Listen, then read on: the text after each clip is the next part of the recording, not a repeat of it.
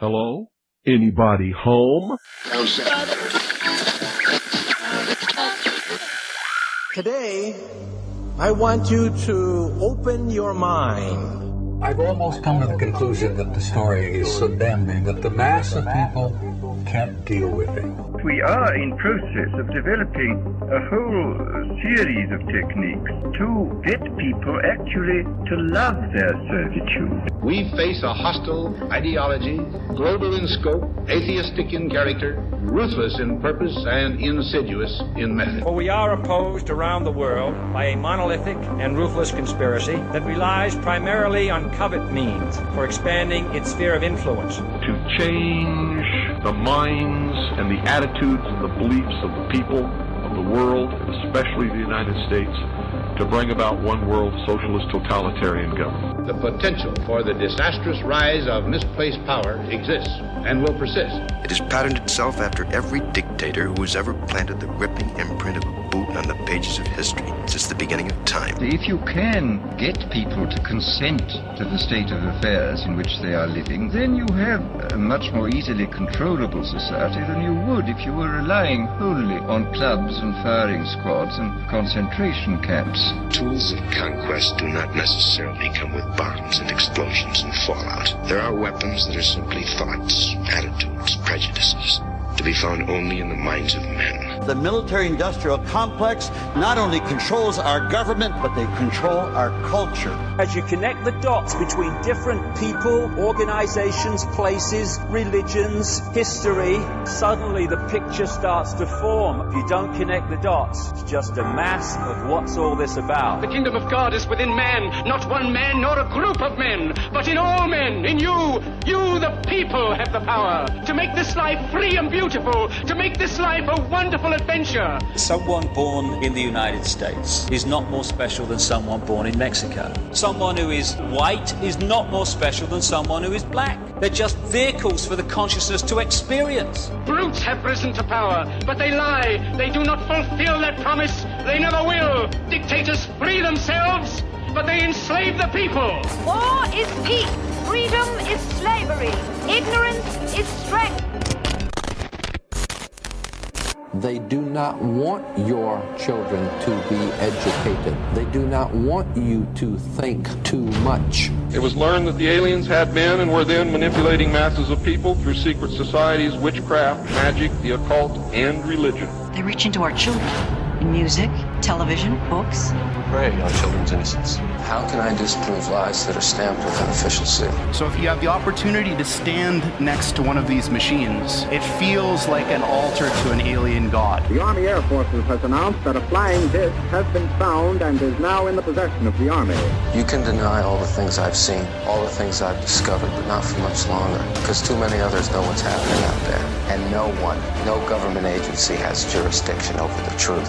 Any state, any entity, any ideology that fails to recognize the worth, the dignity, the rights of man, that state is obsolete. A case to be filed under M for Mankind in the Twilight Zone. It's about time some of you got acquainted with the real hard truth. Freedom is the privilege to be right. Freedom from the disasters of our mistakes. It's the heart that says, I will not acquiesce. Across the gulf of space, intellects, vast and cool and unsympathetic, regarded our planet with envious eyes. Perception is the key, and the heart is the solution. Heart perception will change everything. I'm Ryan Gable, your host, and you are listening to The Secret Teachings on the Fringe FM. If you'd like to contact the show, rdgable@yahoo.com. That's the email, rdgable@yahoo.com. Our website, www.thesecretteachings.info. And social media, facebook.com/The Secret Teachings. You can reach out to us there. The network, The Fringe FM, also has a website, thefringe.fm. You can check out the new applications for whatever phone you might have to download the Fringe FM app to listen to the show 24/7. There are some episodes of The Secret Teachings on demand. Otherwise, our archive on the website is where you can find all of the past episodes and our growing montage archive. This weekend is our Fringe Fest event as well, so you can check out that website, thefringefest.com, thefringefest.com. And if you use the name Ryan, R-Y-A-N, you also get a discounted ticket to that event. It's like $10, $15, so you get 15% off that. It's a fun event to come out and to listen to a number of speakers, give presentations. Last night we had Harold Kautz on the show. Harold will be presenting on the subject of artificial intelligence and black goo this weekend. And we had Karen Dahlman on Tuesday. She'll be presenting on the Ouija board and divination this weekend. We have a lot of other speakers, from Brad Olson, who's a good friend of ours, to Charlie Robinson, to Jordan Maxwell. Clyde Lewis is going to be there, and a host of other speakers and authors and researchers. Jared Murphy will actually be attending. That just got confirmed as well. So that's Fringe Fest this weekend. We're pushing it hard this week since it's the last week, Friday and Saturday, thefringefest.com. Tonight on the broadcast, I have two of my favorite guests, Don Lester and David Parker, authors of the monumental work that took them a very long time to complete. I think like a decade. What Really Makes You Ill? Why Everything You Thought You Knew About Disease is Wrong. And I thought I knew a lot about disease, and I thought I knew a lot about health until I read this book. Some of the stuff that I thought I knew, I guess I did know. But I learned a lot more in this book, so it's an amazing book. It's huge, hundreds of pages, like 700 pages or so. What Really Makes You Ill? Why Everything You Thought You Knew About Disease is Wrong. Don Lester and David Parker, welcome back to The Secret Teachings. How are you guys doing?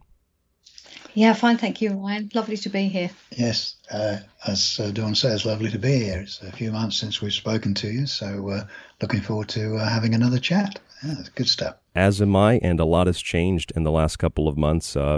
Some parts of the United States were not allowed to have Halloween. Did you guys get Halloween canceled there? Did the bureaucrats cancel it? No, we've not had anyone cancel it, but because of the ever-changing restrictions that they put on how many people can get together, and you can't have people from different households getting together, so they make it very difficult. But I suppose with Halloween, probably with some of the things we're going to talk about, with the normal candy that gets passed around at Halloween, maybe those restrictions in some way will help out a little, where children perhaps won't be exposed to some of the what I call toxic waste. So maybe there'll be some good to come out of it. But there's clampdowns all the time, and they keep moving it around the country and clamping various areas down more than others for no good reason, other than their sort of harebrained schemes that they come up with. I guess from little bits that we pick up, some of it is perhaps more severe in various areas of the United States than it is in the UK. So we'll be interested to probably get your take on that. Yeah, here in Ohio, which is just west of us here in New York, Ohio is having the Reese's company, the Reese's Chocolate Peanut Butter Company. They're having like some robot that they've designed go out and deliver candy to children. It's like basically a robotic door, and the kids come up and it gives them candy, which I don't see how that's safer than just going to a regular door, or my friend Mike D., who is a co-host with us sometimes, he lives down in Florida, and his homeowners association told them not to deliver candy at the door, but to instead meet children in the driveway. It's safer. This makes no sense. None, not at all. It's just bizarre, isn't it? The stuff they'll come up with to try and say, this is a better idea. It's absolutely bizarre. But of course, the idea that the kids still have to have their candy. I mean, it is bizarre. Well, I suppose you've got this trade-off with the big food or confectionery manufacturers. Obviously, they want their money, and I guess it's a big money spinner for them. So I suppose there's pressure put on governments to make the rules so that they can still make some money, because as we all know, they're not interested in the health of people, least of all children, but they are interested in profits, because the whole thing's profit driven, as I'm sure is no surprise to anyone. Very bizarre. I mean, just while we're talking about bizarreness, I don't know whether you have it over there, but some of the rules that they've put on us over here, as well as opening and then closing and then opening and then closing sort of restaurants and bars and things like that. They have a rule where they've decided that the coronavirus is more virulent from 10 o'clock in the evening onwards. So any of those places that can be open, they can't be open beyond 10 o'clock. Oh, yeah, we have that here. But here it's different. It's 9 o'clock in some places. Okay. I mean... Yeah, because the virus has got a watch, hasn't it? Yeah. It's unbelievable. And of course, they're now debating as to what special rules they need to bring together for controlling people at Christmas, when obviously families do want to get together. Oh, I haven't heard about that yet. And people are sort of asking the government to please make some clear rules as to what they can and can't do at Christmas. Unbelievable just how compliant people are, which I think is the most, for us, and I'm sure for yourself, the most disappointing aspect of all of this is just how compliant people are, how they acquiesce and just start, as I've just said, starting to ask the government. They're asking the government permission as to what they can do at Christmas to see their relatives and friends, unbelievable. Yeah, they were doing that more for Thanksgiving here, which is in just a couple of weeks. They're saying in some parts of the United States, like you can have 2 family members over, but not 3, and you can have a gathering of, this many people, but not that many people. It's outrageous. And also, on that note, I had 4 articles here that I wanted to mention that were very significant stories from the Washington Post, the New York Times, and a few others. And this is from the Washington Post a month ago. The Centers for Disease Control reverses itself and says guidelines it posted on coronavirus airborne transmission were wrong. And they claim that they were wrong because it was a website error, quote, website error. These people have no idea what they're doing. None at all. I mean, if you track all the different reports that have come out since, even since March, they're going backwards and forwards and twisting and turning on all sorts of aspects. And, one of the things that we did in the research for our book was to look at all the contradictions and anomalies. And when you see so many, then you realise there's something very wrong. But because they're so obvious, as you say, even reported in these mainstream sources, which is, again, surprising. But it's just amazing, as David said, we don't comprehend how people aren't becoming more aware and or even starting to question things and say, hang on a minute, there's something not right here. Yeah, I don't know what it's going to take. What did you guys think about the Centers for Disease Control in the United States posting on their website? I don't know if you heard about this. It's big here in the States. This is a quote. 94% of COVID-19 deaths had underlying medical conditions. And if you go read it, they say 94% of COVID-19 deaths, which includes 90+% of normal flu deaths, had 2.5 average medical conditions like obesity, diabetes, cancer, etc. So that's on their website. Yeah, I mean, we saw that when the reports came out, the more truthful reports in Italy, which a month or so ago was supposed to be one of the sort of COVID hotspots, where people were dying. But again, when their authorities actually put out the reports, it was plain to see that the majority, and I do mean the majority, if not all, the people that had supposedly died of COVID were all very elderly and had gone into hospital with 2 or more serious underlying health problems, who were then, many of them were put onto ventilators, which, as people perhaps know, is a very invasive course of action for the hospitals to take, and involves putting the people under general anaesthetic and shoving pipes into their lungs. So very invasive. And of course, then filling them up with some very powerful antiviral drugs. So it's hardly surprising that the vast majority of those elderly people died. But of course, the deaths were put down to COVID when there were nothing of the sort. I mean, I've said many times, I've yet to see, and I challenge anyone, any doctor, to prove through autopsy that anyone anywhere in the world has died from this supposed COVID virus. Because we know very well they can't prove that, because they can't and haven't prove that there is such a virus exists. As we've said many times, it's never been, and we may want to talk about some of these papers that are supposedly scientifically based that have been circulated, but when they're examined, it's easy to see that none of them actually have done what they purport to have done, which is they purport to have purified the virus and to have met Koch's postulates, which is to fully categorize the virus, and then finally to have proved that it does cause the disease, which means taking that purified virus and introducing it into a healthy person who then is supposed to develop the disease. I mean, I know that sounds bad, but they've never done any of these things, and these are their rules, and they've never done that. So they've never done the most basic thing, which is prove that the virus exists. The CDC actually published a report just a few weeks ago. I'd have to dig up a copy of it again. I think it was on David Icke's website. My friend sent it to me as well, but it was from the Centers for Disease Control, and there's a little tiny paragraph in this document that says the CDC has, I'm paraphrasing this, but the CDC has not been able to isolate the virus, and they do not have in their possession any samples of the virus. And this was from just a few weeks ago. They openly published that.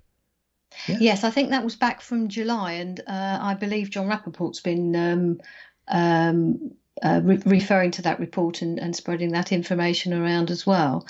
Yes, certainly having seen that, I mean, that is so obvious, that's such a blatant admission that, if they haven't got, any isolated virus, then you think, well, what are they basing? Yes, what are all these measures based on? But there have been lots of challenges of people who are writing to various departments in various health departments in different countries, Canada, Australia, New Zealand, the UK, and, with FOI requests asking for, the actual information, specific information about this, the virus and isolating it.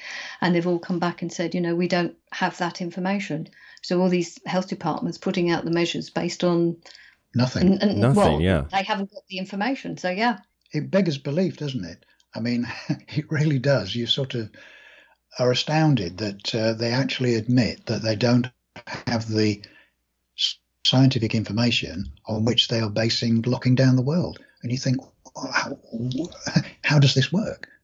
Well, we know that the whole thing is a complete fiction and is not based on any scientific evidence. But when they actually admit it and still carry on doing it, as you say, you just wonder what it will take for the majority of people to wake up and know that this is a complete farce, and a dangerous one at that. Yeah, and what happens is when they remove some of the mask laws, or, well, they call them laws, but they're not. They're just like suggestions. When they removed some of that here in the United States, people still continue to wear them anyway, and businesses continue to reinforce it anyway.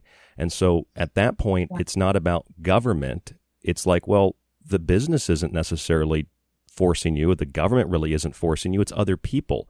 It's not the government's fault. It's other people that want you to wear a mask. So then it becomes a social issue, and then it becomes difficult to function in society unless you do what everyone else does. And it has nothing at that point to do with government or any agency or even a business for that matter.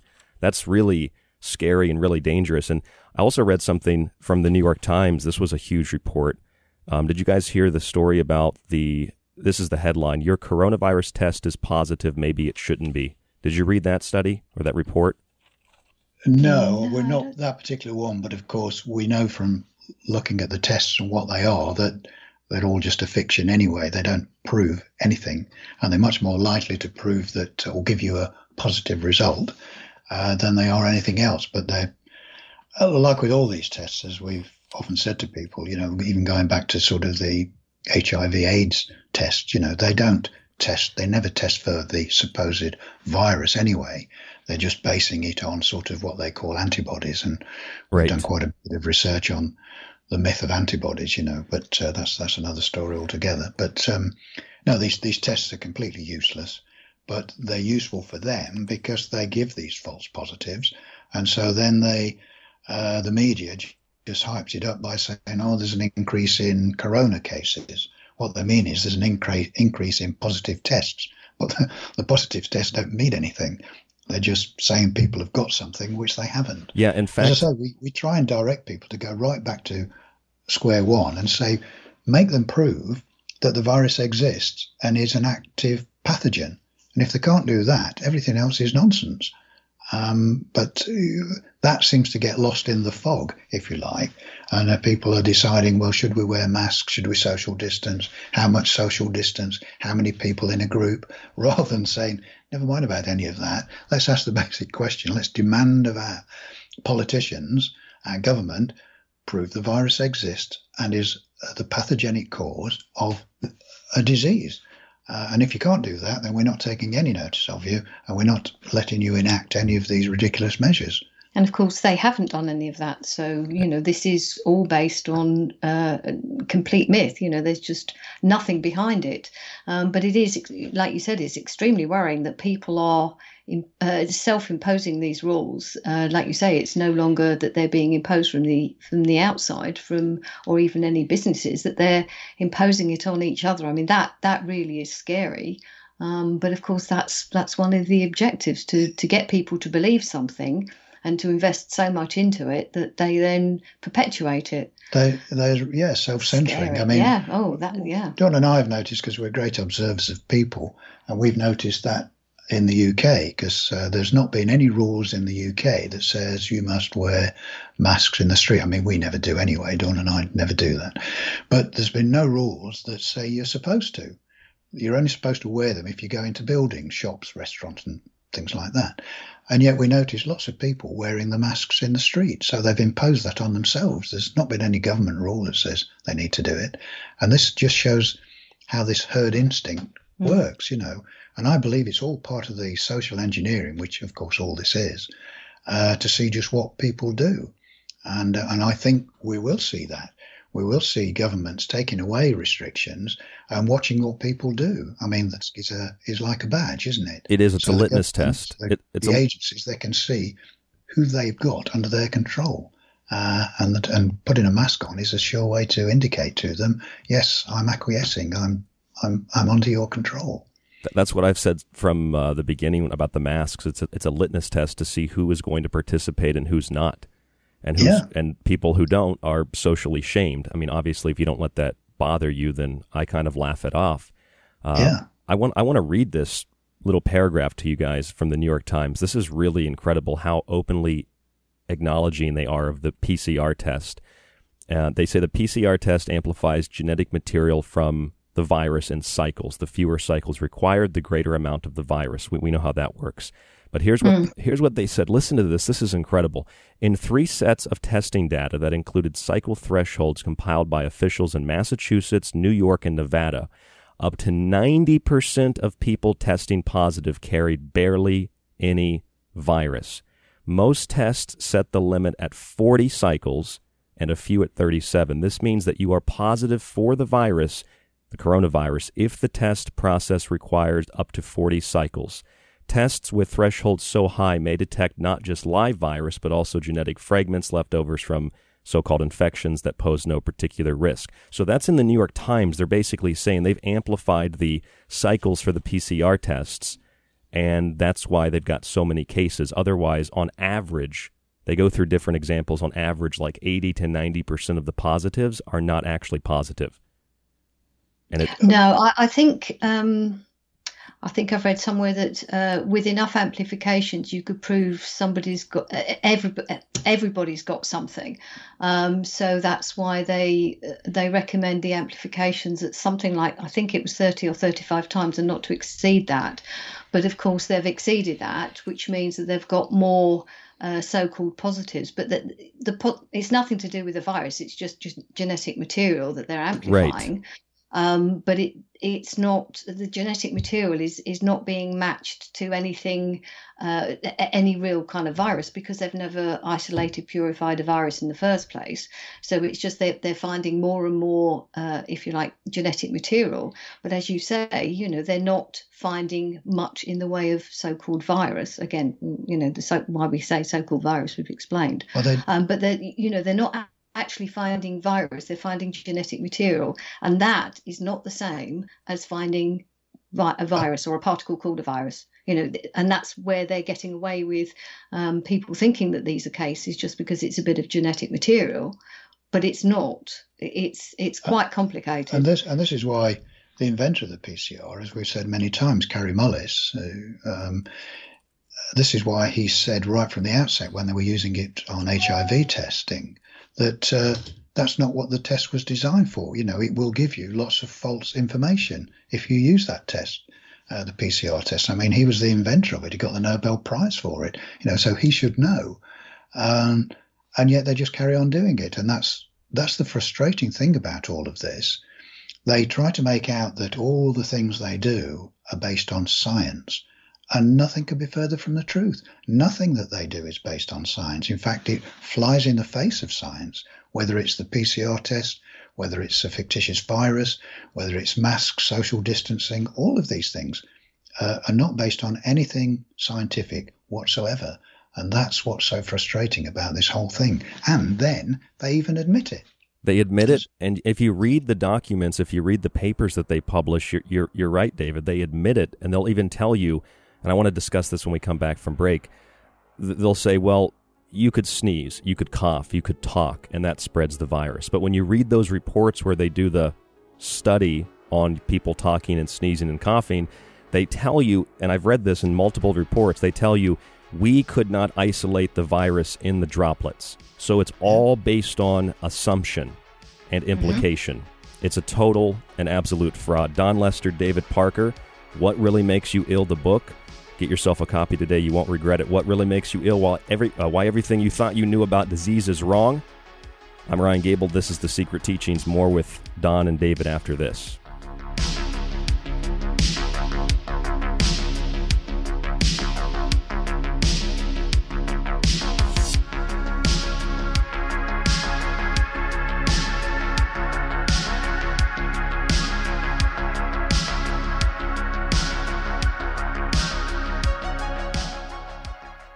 Hey there, this is Greg Carlwood of the Higher Side Chats, helping people navigate the rough waters of the vast conspiracy at thehighersidechats.com, and you're listening to The Secret Teachings with Ryan Gable. Want more of The Fringe? Check out thefringe.fm for more information on your favorite shows. Also, don't forget to check out the Fringe mobile app or the other ways you can tune in through the Paranormal Radio app and TalkStream Live. Where the normal and paranormal collide, it's The Fringe FM. If you'd like to hear more of The Secret Teachings, if you missed a show or part of a show, sign up to the ever-expanding archive at thesecretteachings.info. When you subscribe for a month or a year, you get access to the full show archive to every show after it airs. You can download and stream unlimited episodes and share your login with friends or family. With your subscription, you can also get access on the website to all of Ryan's digital books and the ever-growing montage archive. Just visit thesecretteachings.info and click on the Donate Subscribe tab at the top of the page. Use the secure PayPal link and start your membership today. By subscribing, you support The Secret Teachings, The Fringe FM, Ryan, and yourself.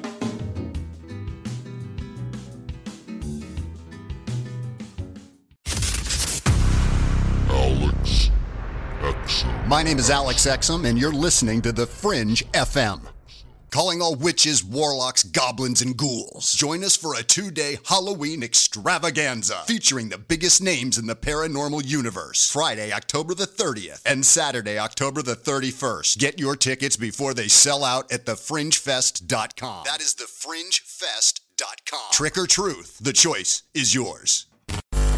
You're listening to KTLK Digital Broadcasting. May I have the password, please? The Fringe FM. That's right, sir. That is the password. Hi, this is Andrew Kaufman, MD. I'm a natural healing consultant. Please contact me on my website at andrewkaufmanmd.com. And you're listening to The Secret Teachings with your host, Ryan Gable.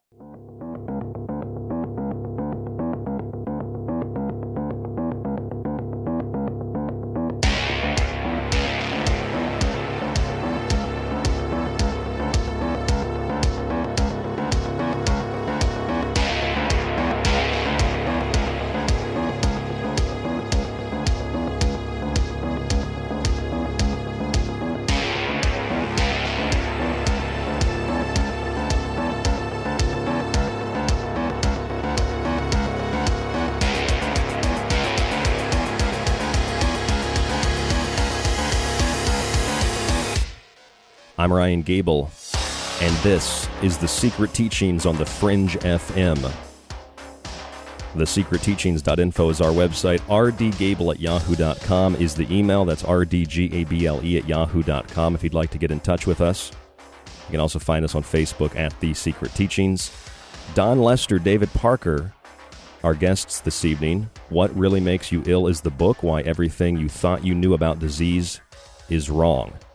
One of the things that I've come across in the last couple of months is all of these reports and studies about particulates when we talk and when we sneeze and when we cough. And a lot of people in my personal life have shown these studies to me, and they've said, look, this proves what you're saying wrong, Ryan. You can spread the virus, or you can spread any kind of contagion by coughing and sneezing and even talking. And I said, okay, well, let me read that because I'd like to be informed if I'm incorrect. And I read it, and every time I read it, it always says, well, whoever the author was, it says we couldn't isolate the virus. We couldn't isolate the virus when people play instruments and they blow into the instrument. I saw a study on that. We can't isolate the virus in a clean room where people are coughing intentionally. We couldn't isolate anything. They're just assuming that we talk and droplets come out, and the droplets themselves are the virus, which it kind of has this implication that like human connectivity, seeing people's faces, shaking hands, even having, sexual relations, having any kind of connection to another human being, talking, all of these things are like dangerous and poisonous and bad for the environment and bad for society. It's very anti-human when you break it down, it feels like.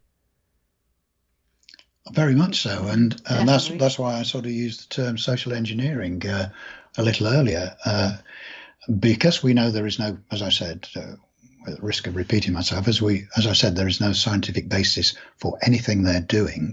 So you've got to have a look at what is the reason, what are they up to, and we can talk about that if you wish. But the social engineering part is quite worrying. And it ties into what we were saying earlier, how then people are self-censoring as to what they say. They're self-censoring and imposing rules on themselves. As we said in the UK, people wearing masks, walking about in the streets when they haven't been asked to do that even by the ridiculous government. But it becomes the norm, and people start to, which infuriates me when they talk about the new norm. This is a phrase that you hear a lot. It just sends shudders down my spine when people are accepting a new norm where they're not going to be able to meet people in large groups. They're not going to be able to walk about without masks on. They're always going to have to keep the distance. I mean, and this is really anti-human, as you say, because as human beings, we're social creatures. And this is really important to us to, particularly to be able to see facial expressions. It's very important for young children to be able to see it, particularly sort of babes in arms, to be able to see their mother's expressions. So I think we're going to end up with a whole generation of damaged children who have not been able to grow up in their formative years, been able to interact properly with people, particularly their parents, where they've not been able to see the expressions and wonder why they've got these hideous black masks on, which a lot of people seem to like to wear. They're not even pretty, they're hideous. Well, they come in different colors and different designs now, and you can accessorize your mask. You can. Oh, I've seen that. Yes, there was various things where, like a sort of sweatshirt type top, and now with a matching pink mask. Yeah. So yes, it shows that it's not intended to be a short-term thing. Obviously, with these different companies putting things out, it looks like it's intended to keep going, which obviously is part of the intention. But that really is not a good idea. This has got to stop as soon as possible, because as David was saying, with the way people are not interacting with each other, this has got to stop before it becomes so ingrained in people that it becomes accepted as normal, and it really, really isn't normal at all. And it's driving wedges between people, not only, absolutely. As you say, and I think this, from the reports we get, is worse in the States, where people are sort of almost attacking one another in the street if one person is not wearing a mask. We've not had so much of that over here, but there is certain social pressures put on people. So you've got, and they try to encourage neighbours to sort of snitch on their neighbours. Oh, yeah. If they're having too many people around their house, or they're not wearing masks when they think they ought to. We've even had, I know, reports, because I have contacts with the police over here, where they ring the police up and say that their neighbour has coughed over the fence in their general direction. And you just think, I mean, thankfully the police don't do anything about it, but the fact that people are ringing up the police and reporting their neighbours for such a thing as coughing over the fence.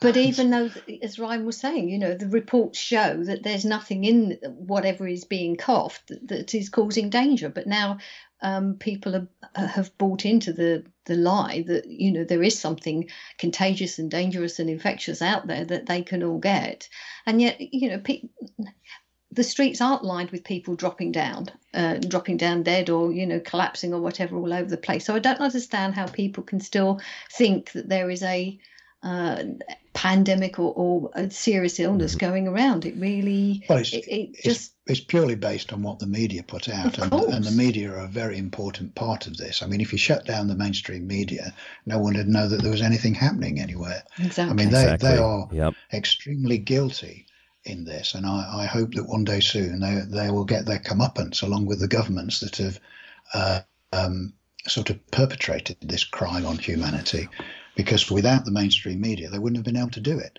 And the media, it's not as if they're even telling the truth about anything. You know, they're just perpetuating lies and winding people up and thinking up new ways to sort of scaremonger people. I've got two unbelievable things I wanted to share with you, and I was sort of saving this if this came up. But the Centers for Disease Control, listen to this. The Centers for Disease Control, remember they said this thing about social distancing and having close contact with people. Well, it was that you shouldn't have close contact for more than 15 minutes at a time. And if you do, then you should get a test because you might be sick. Well, now they've reversed both of those things. They're saying you don't need a test if you've been in someone's presence for 15 minutes, even if you know that they've tested positive for the virus. And they said, this was in the Washington Post back October 21st, they reversed their 6 feet separation policy recommendation, saying that it's 15 minutes in the presence of somebody who has the virus. This is all intended to be confusing and all this minutia. 15 minutes or more over a 24-hour period. So I guess you're supposed to clock the amount of time you talk to somebody within 6 feet. So they've changed every little recommendation. And somehow people that follow this and think that this is like important, they move along with whatever the authority tells them to do, Fauci or the CDC, through the media. And today it could be, hey, you need to stand 6 feet apart. And tomorrow they could say, actually, it's 6 feet and 3 inches. And there would be people with measuring tapes, you know, marking out 6 feet, 3 inches, as if yesterday it didn't matter, but today those extra 3 inches are going to save you. It is unbelievable. And if I may, I got to add one more thing. Did you guys see that our Centers for Disease Control, this is a literal report, a real report. They said that the problem with the virus, and Forbes magazine published a separate piece that goes along with this. The problem with the virus and the reason it's spreading, number one, the CDC said because white men aged 18 to 24 are not washing their hands. That's a real report. And then another one from Forbes that said the only reason the virus is spreading is because people speak English, and English spreads the virus quicker than other languages. Oh, that is just absurd. Absolutely absurd. I mean, the second one's absurd. The first one is far more worrying because obviously it's got sort of, you know, racist overtones and all those. And certainly, white young men aren't washing their hands. Well, it's things I have no words. It's just absolutely outrageous. It's things nothing to do with that. It's things like this that I sort of almost welcome, which may sound a strange thing to say, because they are so ridiculous and so patently ridiculous that I'm hoping that more and more people will see that and say that, well, come on, this is just stupid now. And at last they get the breakthrough and stop paying any attention to them at all. I sincerely hope that's what's going to happen, that these monsters that are perpetrating this on humanity are overstretching themselves with their ridiculous rules that, as you say, they keep changing it almost every other day. But that thing about young men, I mean, that's just offensive. Well, of course it's not just. I mean, of course it is. Yes. It's meant to separate and divide even further, is what it's meant to do. Sorry? Well, it's meant to separate and divide people even further. Not only are you looking, hey, there's someone without a mask, but they're 18, 19, 20 years old, they're white, so they must be the reason the virus is spreading. Yeah. Yeah, you're absolutely right. It's all part of this social engineering and creating divisions. It's the age-old divide and conquer. If they can get as many factions, shall we say, fighting with one another, it'll almost be, well, we found people that wear white T-shirts are more likely to spread the disease than people that wear red ones. Right. It's almost as ridiculous as that. And I'm sure some people would believe it. I'm probably going to have people writing in now saying, is that true? It wouldn't surprise me at all. We may get a few emails on that one. So I'll let you know. And this is the ridiculous nature of it. But as I say, I'm hoping that they're overstepping the mark so much that more and more people will see the ridiculous nature of it and stop listening to anything they say. But in the meantime, it is quite worrying.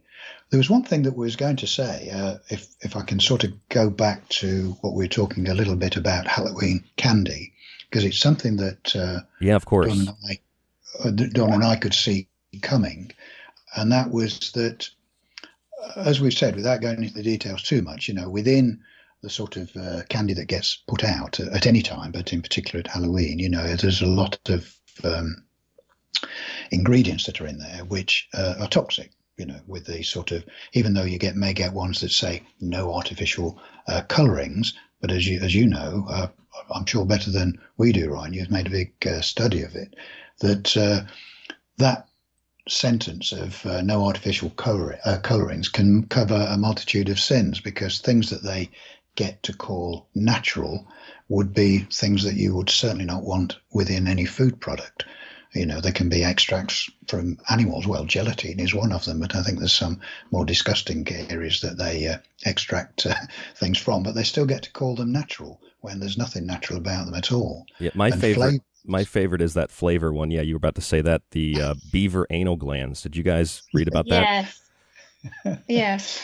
Yes, I was going to say, before we get on to flavorings, I mean, one of the main things in sweets is what makes them sweet, which is the sugar. And in some sweets that we looked at, there were 4 items listed as ingredients that were actually various forms of sugar. So, there's sort of, as well as sugar, there's glucose syrup and what's the other one? Dextrose and caramelized sugar syrup. So, they put lots of sugar in there. And of course, you're going to get reactions to that. That causes problems in the body. But anyway, back to flavorings. Just to come back to what I think it's worth elaborating on what you were just saying there, Ryan, about the anal glands of a beaver, if you'd like to continue with that. I mean, I know it's pretty revolting, but I think people need to know this stuff, as to what they're getting in their candy. Yeah, the beaver anal glands, that's one of the most disgusting things I've ever read for strawberry, and I think they do it for chocolate ice cream too. And that is classified like anything else that's natural if it's in the environment. If it tastes like something that's in the environment, it could be a sweet taste, a sour taste, then they can call it a natural flavor because it technically is natural. And that ingredient is castoreum, but it'll be under natural flavor. And also, I think that this candy thing, which I do every year for Halloween, I do a show on this, or maybe 2 or 3, I think it's very relatable to COVID-19 and disease, because let's say I decide I would like to sit down and eat a big bag of candy, and I do that, and I get kind of sick. So maybe I feel really lethargic, I feel kind of tired, maybe because of all this sugar I get a rash, maybe my stomach's really full, and you get really full, and maybe sometimes you have trouble breathing. Well, these are all the symptoms of COVID-19 now. So now I might be sick from a virus, not because I ate 35 Snicker bars. Exactly. I'm glad you brought that up. It was one of the points we wanted to make on this, because we can see this coming, that, as you say, everyone, particularly children, will have overindulged in this toxic waste that's called candy. And the body will go into a detox mode, because that's what it is. So you get as you say, you get the headaches, you might get rashes, you'll certainly get congestion, runny nose, which under normal circumstances, parents would have thought, oh, little Johnny's come down with a cold. But, colds are detox. It's a detox process that the body goes through. Well, around something like Halloween, when you've got all this toxic waste going into children, they're going to exhibit these symptoms. But now, because of this nonsense that's going on, they're going to think they've gone down with COVID, which then means that they're going to probably get all sorts of extra tests, extra drugs, isolation, and a complete family disruption, as well as the extra poisons that are going to be administered to their children and perhaps to the adults as well. So you can see what's going to happen over just such an innocent thing. Well, you say innocent in inverted commas, I think, for Halloween. But a normal process, a normal celebration will be blown into something else. But in this case, it will be a rise in so-called COVID cases, which are absolutely nothing to do with a virus at all. So, yeah, and of course, when children also get hyperactive, which is one of the other side effects from some of this toxic waste that including they get, the sugar especially, particularly with the sugars, and colorings and flavorings, they're going to perhaps get labeled as ADHD, because they've now become hyperactive. So need a drug for that too. Whammy. And then they'll be straight down to the doctors again, because that'll be that's obviously another mental disease, and so we're going to have to medicate your child with whatever. And again, many parents will be fairly compliant with that because they don't want to put up with the so-called hyperactive child, not realizing it's the candy that they've given them that's put them into that condition, and nothing to do with a true mental disorder. And so the cycle goes on. And children get labelled as having a mental disorder of some sort and are given further medication, which leads, as we know, to all sorts of life-threatening problems. So it's the whole thing is really quite worrying, and all born out of people's ignorance and acquiescence to these ridiculous measures that governments are putting on them, and their lack of knowledge about what they're feeding their children. I saw a story that said, I've actually seen a number of these, but I saw one recently that said, these incredibly scary or terrifying COVID symptoms will have you up at night. And then you read it and it's like, Dr. Anthony Fauci is telling people that there are new symptoms, including lethargy, including, fever, including a little bit of this, a little bit of that, like normal things that any person goes through on a daily basis. Like you work a long day, you get fatigued. Fatigue is one of the top symptoms of COVID-19.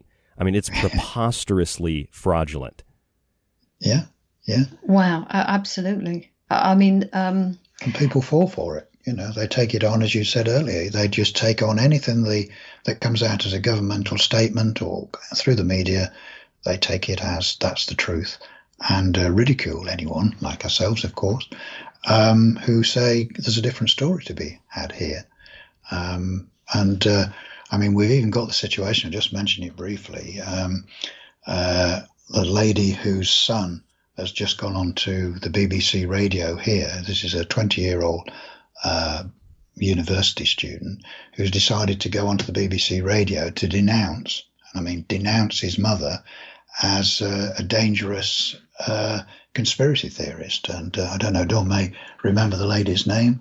It's the nurse, Kate Shemirani, who's been putting out quite a bit of information on, the dangers of, the fact that there is no virus, but also the dangers of the vaccine. And she's been at a number of the protests in London and speaking out, and also sort of presenting at lots of videos, putting quite a lot of information out to really kind of help people understand that this really is a hoax.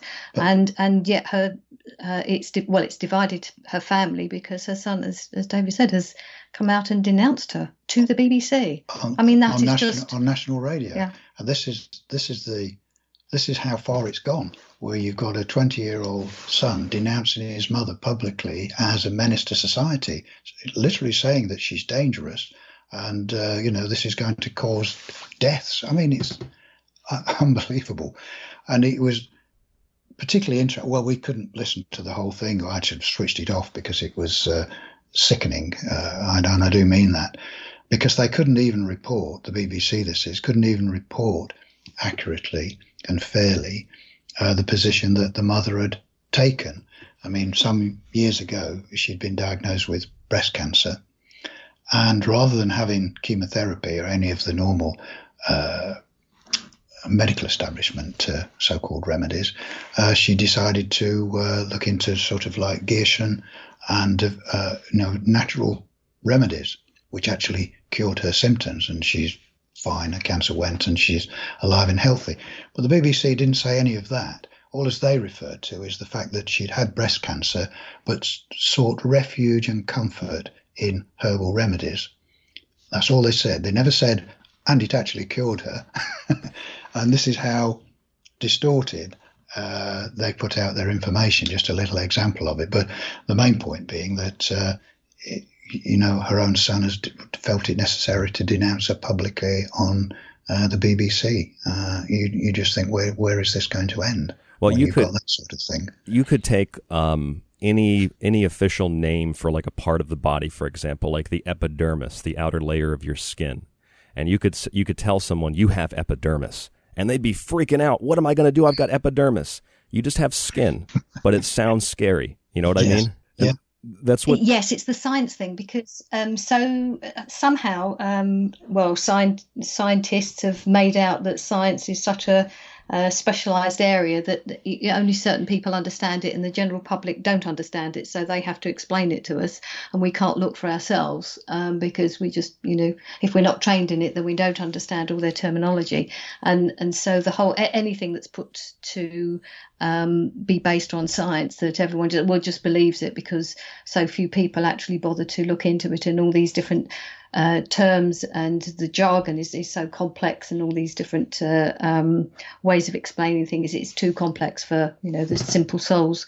And so it's being blinded by science, isn't it? So it is. People don't look into it. But as you say, just use a a technical term or a bit of Latin, and you scare everybody. Well, I've done shows on this before where people will say, yes, science is like a new priestcraft.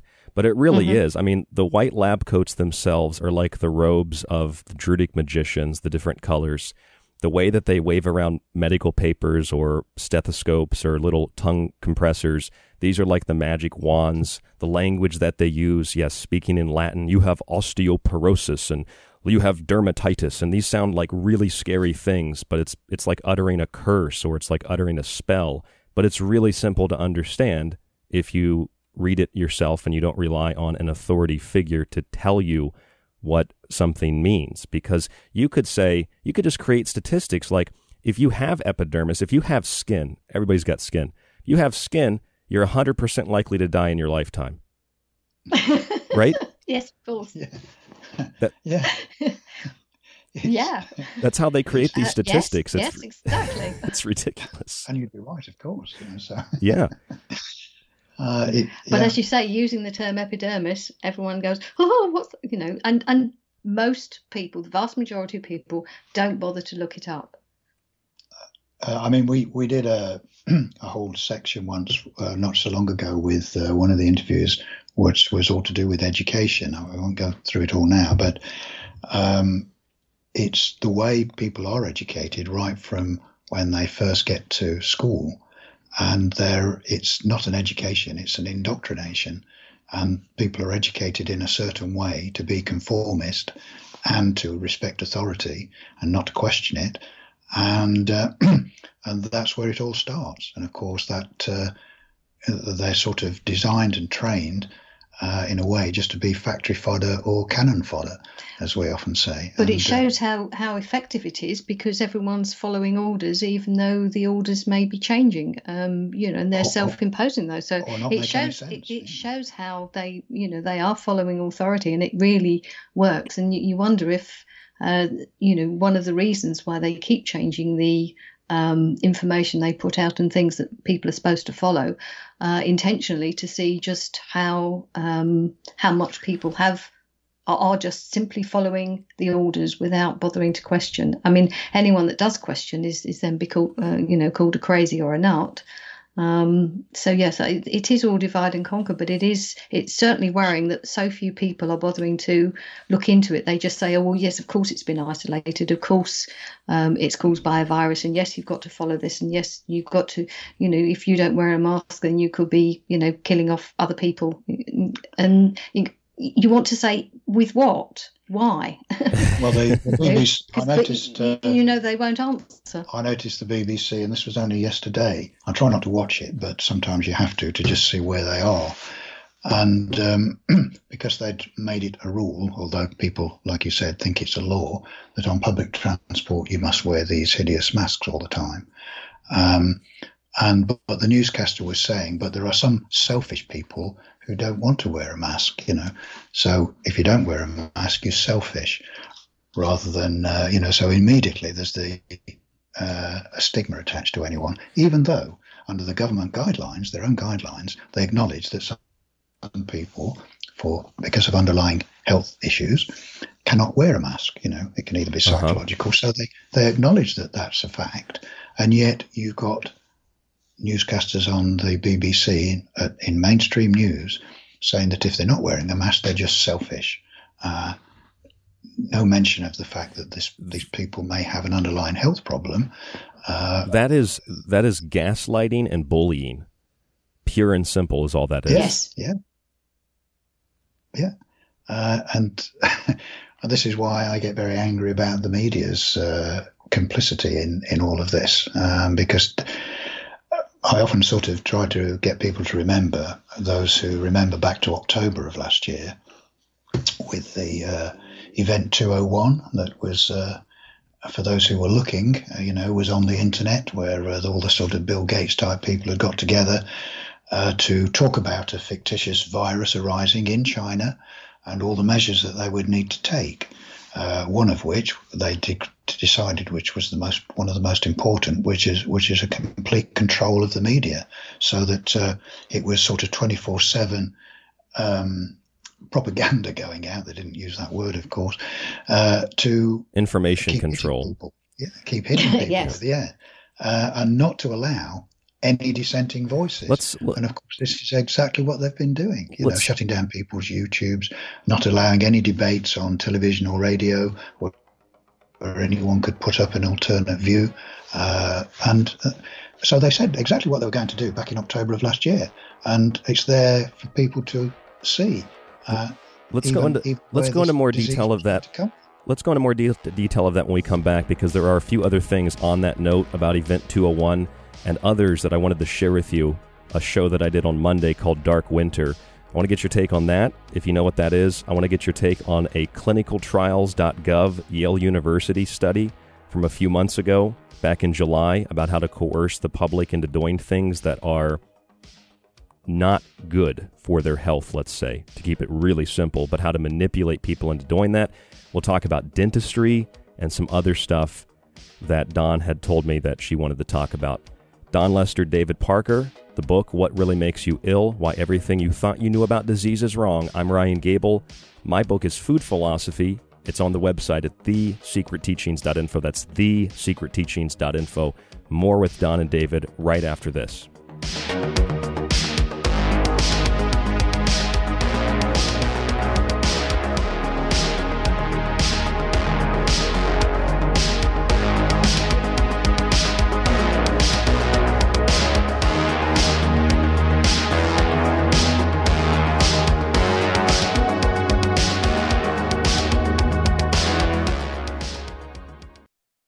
This is Mark Booth, author of The Secret History of the World and The Sacred History, and you've been listening to The Secret Teachings. You are listening to The Secret Teachings. To contact the show, to share information and your opinion, or give recommendations, email rdgable@yahoo.com. Visit the Facebook page, Facebook.com/The Secret Teachings, or visit the website at www.thesecretteachings.info. You could listen to this. And that show is now running all day Friday and all day Saturday on History Channel, which is really amazing. I don't know if there's any other show on TV that's doing that right now, so... I hate this channel. Or you could listen to The Secret Teachings with myself, Ryan Gable, 5 nights a week, and join us to explore the outer limits and quarantine zones of history, symbolism, parapolitics, myth, and more. We don't have insiders or some Galactic Confederation ambassador, but we do have books, memories, critical thinking skills, and an ability to recognize patterns. And we also know a little bit about a lot. But don't take my word for it. I'm kind of like you. I'm a last of a dying breed, a generalist. Find thefringe.fm Monday through Friday for new episodes of The Secret Teachings, or check out TalkStream Live in the Paranormal Radio app. Visit www.thesecretteachings.info to subscribe to the entire show archive so that you can listen, stream, and download every episode after it airs. Subscribers also get access to our montages and digital books. www.thesecretteachings.info and The Secret Teachings Monday through Friday on The Fringe FM. Don't settle for less. And again, people say David has no evidence, but... I hate this channel. Are you ready to explore the unknown and The Secret Teachings? Do you have everything you need? I've got my secret socks on, and my secret TV, and my secret TV channel. SpongeBob sounds ready. Are you?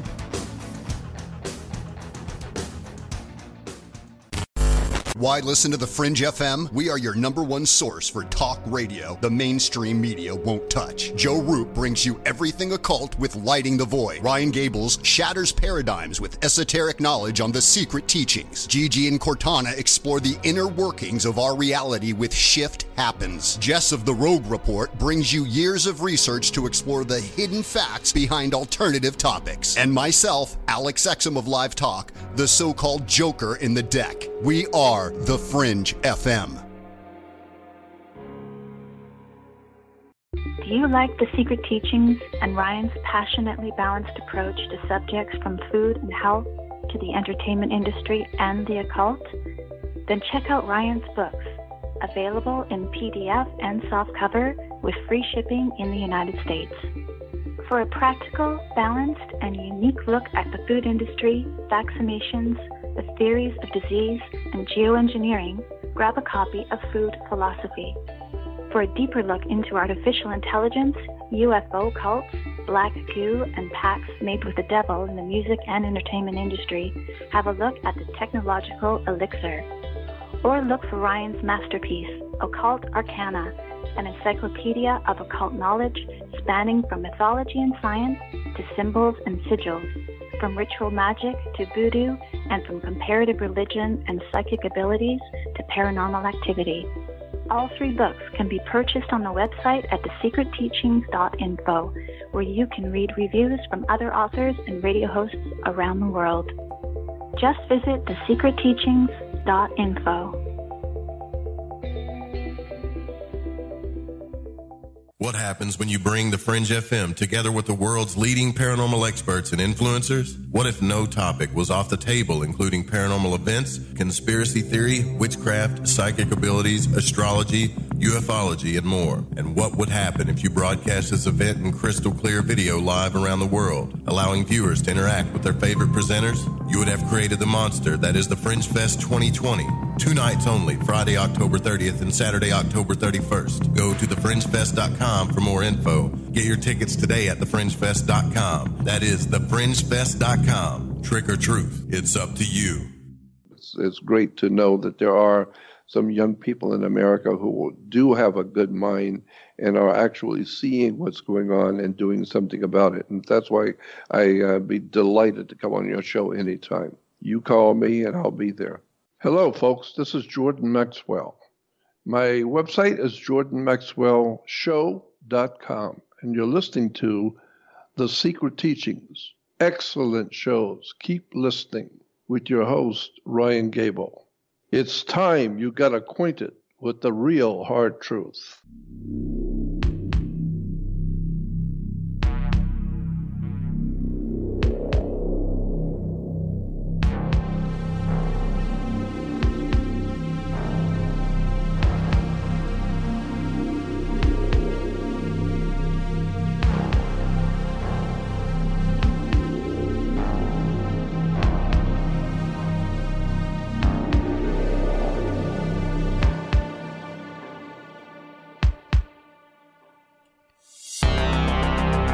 I'm Ryan Gable, your host, and you are listening to The Secret Teachings on the Fringe FM. You can find The Secret Teachings 5 nights a week, Monday through Friday. We're here every night of the week, right here on the Fringe. Our website is www.thesecretteachings.info. If you'd like to contact us, rdgable@yahoo.com. That's rdgable@yahoo.com. Don't be afraid to send us a message, rdgable@yahoo.com. Our guests this evening, Don Lester and David Parker, authors of What Really Makes You Ill: Why Everything You Thought You Knew About Disease is Wrong. And I know a lot of you think that I know a lot about health, and maybe I do, but when I read this book, I learned more in the pages of this book than I've learned in the last 4 or 5 books I've read about health. It's an incredible, incredible compilation of material, and I'm not just saying that to talk Don and David up. It's really like one of my favorite books, What Really Makes You Ill. You can go and get yourself a copy of that today. Don, Lester, David, Parker, What Really Makes You Ill. Don and David, I have something I wanted to share with you in relation to what, David, you were saying at the end of the last segment. You were talking about Event 201. Do you guys know anything about Clade X or about Dark Winter? There's other exercises for bioterrorism and pandemics. No, those yes, names... I have heard of the Dark Winter. It's come up fairly recently. I've not looked into it in any detail. But obviously, as we're heading towards winter, I suppose it's something we need to learn a little bit more about. Please, I'd like to know. Yes, I'm familiar with the name, but I don't know the significance of it at this stage. Well, I've talked about it for a couple of months, back and forth during this so-called pandemic, about Dark Winter, about Clade X, and there are a handful of others as well. In 2001, I'll keep this short, but in 2001, there was a bioterrorism exercise, and they actually conducted it ritually on the summer solstice. And when they conducted this exercise, it was about a biological attack using weaponized smallpox. That was the story. And you can get a copy of this script if you go to Johns Hopkins Dark Winter. They have a copy. You can download of it. It's still there. I just downloaded a copy the other day. And it's about a bioterrorism attack of smallpox and how the United States goes into a deep depression because it's a really bad winter and cases of the smallpox are spreading rapidly. People are dying, people are sick, and how to handle that scenario. Now, that came to more public light all over social media when at our presidential debate last week, presidential candidate Joe Biden said, we're actually moving into a dark winter. And then people started thinking, well, that's kind of weird. What does that mean? And they would go and look it up, and it was a bioterrorism exercise about a biological attack and about how we have a really bad winter. And we're actually getting that now, guys, in the United States. We've got record snowfall in places, storms that are just out of the ordinary. I mean, it's naturally in the cycles of nature, but it's out of the ordinary because we haven't had this for a while. So we are entering a dark winter. We do have a so-called pandemic. So it's similar to that exercise. And then you had Clade X. A little bit later on, Clade X was about a novel coronavirus. And then you had a number of others in the middle. And then you have Event 201 that you mentioned, David. So it's like all these different exercises and reports and studies kind of came together. And there was even a story from the Foreign Policy magazine, which is like a huge globalist UN-like newspaper/magazine. And they were saying, isn't that kind of strange? The Dark Winter exercise from 20 years ago is essentially what's happening today. Interesting how they were able to predict that, all these geniuses that could tell the future. It's like, no, they just put together these different scripts and organize things in a way where they have the solution to the problem, whether they create it or not, and it's always just more authoritarianism. Yes, and I couldn't agree more. I mean, and just a point I'd like to make, because you talked about the sort of freakish weather that you're sort of getting. There's been quite a bit of that around the world, and knowing what we know about the weather control systems that they have, mostly secretive. I'm not just talking about sort of chemtrails, but these sort of freakish weather conditions, I'm suspicious now that any of these freakish weather conditions are natural. I know that the planet, of course, has climate changes. There's nothing unusual about that. It's done it for millions of years. So all these people who think man's responsible for it because of they use their cars a lot more and CO2, that's all just nonsense, but that's a whole big subject in itself. But the more short, sharp climatic changes or local weather conditions, shall we say, more accurately, I think are controlled too. We know they have the facilities to do that with things like HARP and that type of high frequency, high powered radio systems where they can beam these frequencies off the ionosphere and sort of direct them to any point on the Earth's surface. They can move the jet stream about by it, by heating up certain areas of the ionosphere. So there's all sorts of things they can do to modify the weather and direct storms. And I think there's quite a lot of literature about using weather modification as a weapon.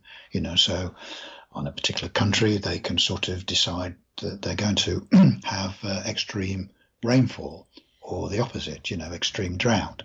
And so they can manipulate these things, of course, and it's easy to step back and not get blamed for it. So I think people, they can do a little bit of research themselves. So it doesn't surprise me. It wouldn't surprise me, should I say, if many, if not all of these freak weather conditions that we get are actually manipulated, and that can even be as far as a sort of a hurricane and the sort of devastation that can cause. They have the technology to be able to do these things, not only to cause them, but to move them about. So something that people might like to look into. That's been well documented since Vietnam and before. Actually, I think it was back in the 40s or 50s. Even in the early 20th century, there were experiments in weather control and weather modification, manipulation, whatever you want to call it.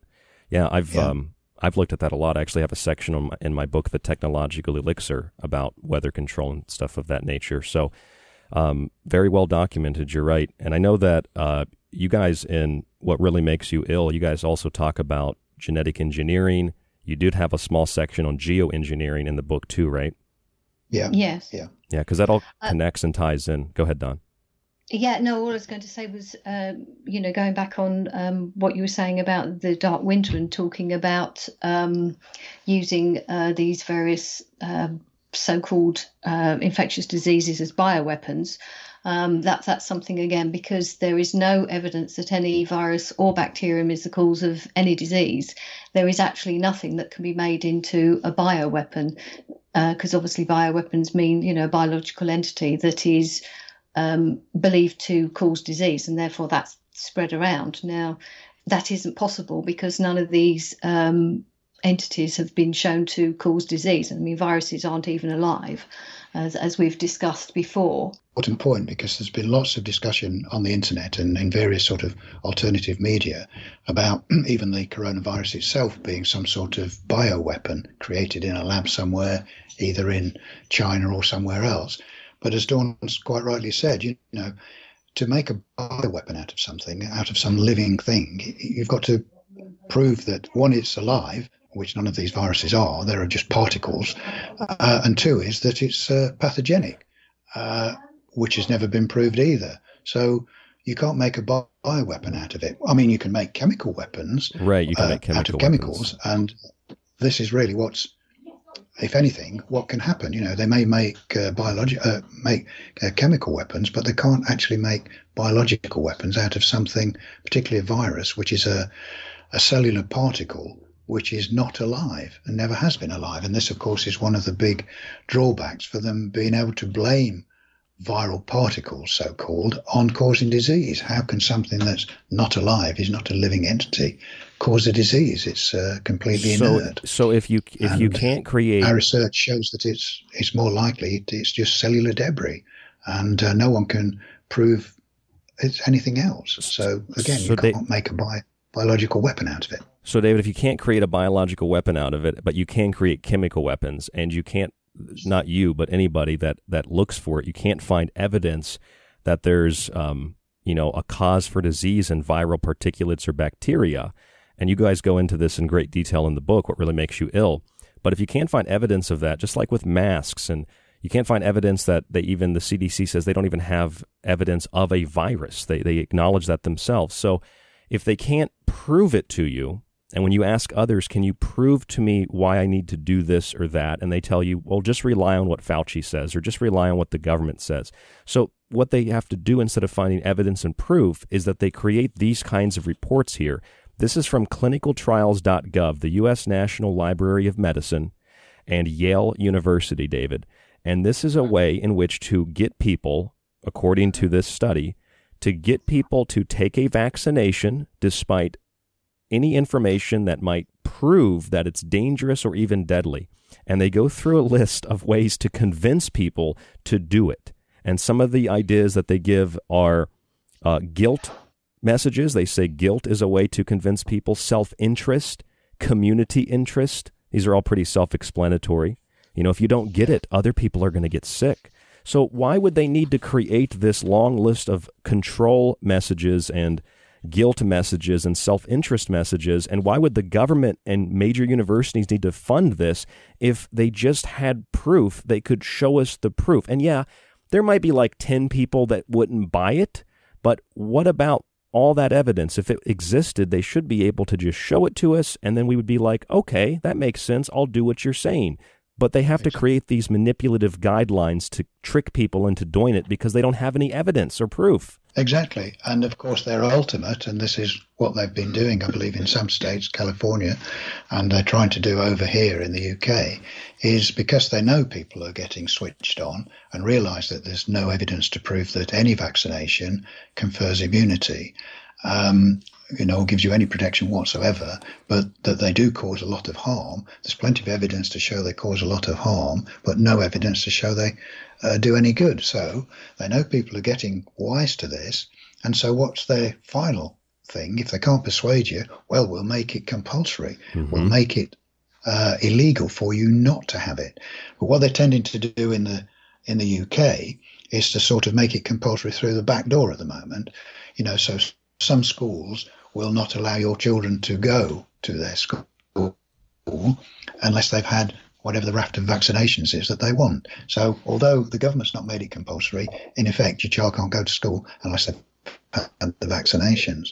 And of course, now they're trying to do the same thing for travel, where, already some countries, I experienced this many years ago when I was working in Africa, before I knew anything that I know now about vaccinations. And of course, I had to have all sorts of vaccinations before I was allowed to go into Africa in certain areas. But now, of course, they're wanting to extend that to travel anywhere. So, and particularly to ensure that you've had whatever this nightmare of a vaccination is going to be that comes down the line to supposedly protect people against the coronavirus, is that you're going to have a certificate that says I've had the vaccination before you're allowed to go anywhere. And this is really what they're wanting to do. And they're starting to bring that in, I believe, in the UK. Well, I think it's actually already started, or it's about to start, where UK is going to be one of the first places they bring in these idea of health passports, or some kind of information that you've got to give them about. It's not so much obviously with the vaccine, but you've got to give them all sorts of information before you're allowed to fly. And I think Heathrow Airport, and with flights going out to Newark. So I'm afraid we won't be coming to visit you. Not just yet, anyway. So yes, no, well, not while these are, but why they're starting, well, they're actually bringing it into the UK for, they're going to be the kind of guinea pigs, as it were, for this type of system.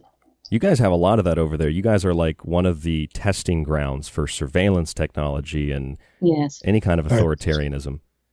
Very much so. It's we're supposed to be, and I do believe it, one of the most surveilled populations in the world. You can't turn a street corner. There's cameras up everywhere. But of course, the strange thing is, and I know this has happened lots from friends where they've been burgled or things have happened, And they've gone to the authorities and said, well, surely it'll be on your camera there, which is looking sort of almost straight into my garden. And always they get the same answer. Well, the camera wasn't working at the particular time that you're requesting the information. And this always happens. It's not just once in a while. Whenever you want some real information that would be helpful, the cameras for some reason weren't working. And that happens on big events as well. I mean, that's one of the big things with certain, again, events that have happened here where you think, well, you know, with all this CCTV, surely they would have caught, you know, the perpetrators of whatever these crimes are. And they just found, oh, no, they weren't working, or they were switched off, or, you know, somebody didn't. It's. And some of them are quite glaring. I mean, I was reading some reports, I know it's a few years ago now, of Princess Diana when the sort of infamous car crash in the tunnel in Paris. That's the sort of thing I That's mean. That's right, yep. Yet again, just all of the security cameras or all the surrounding area, including in the tunnel, just didn't happen to be working at the time the cars entered the tunnel and the crash. And they were off and so were the police radios for at least 20 minutes. What a strange coincidence that all the cameras and the police radios had all gone dead, all at the most vital time. I mean, again, highly suspicious, I would think. Yeah, same thing with September 11th, 2001 here in the United States. And then it turns out that the cameras were not malfunctioning or were not turned off. It's just that the FBI had gone and confiscated the tapes from the surrounding areas of the Pentagon. So whatever hit the Pentagon was on video, but the FBI just came along and took the tapes, and then they said, well, the cameras weren't working. Yeah. And there were reports out of New York as well where Jeffrey Epstein supposedly hanged himself, where the cameras magically turned off then, or security gets called off of presidents like John F. Kennedy, and then he gets shot, and same thing with his brother Robert Kennedy. Security gets called off, cameras go down. So it's like with health.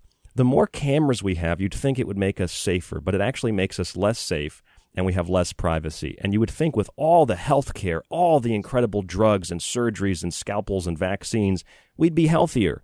But generally speaking, we're more sick than we've ever been.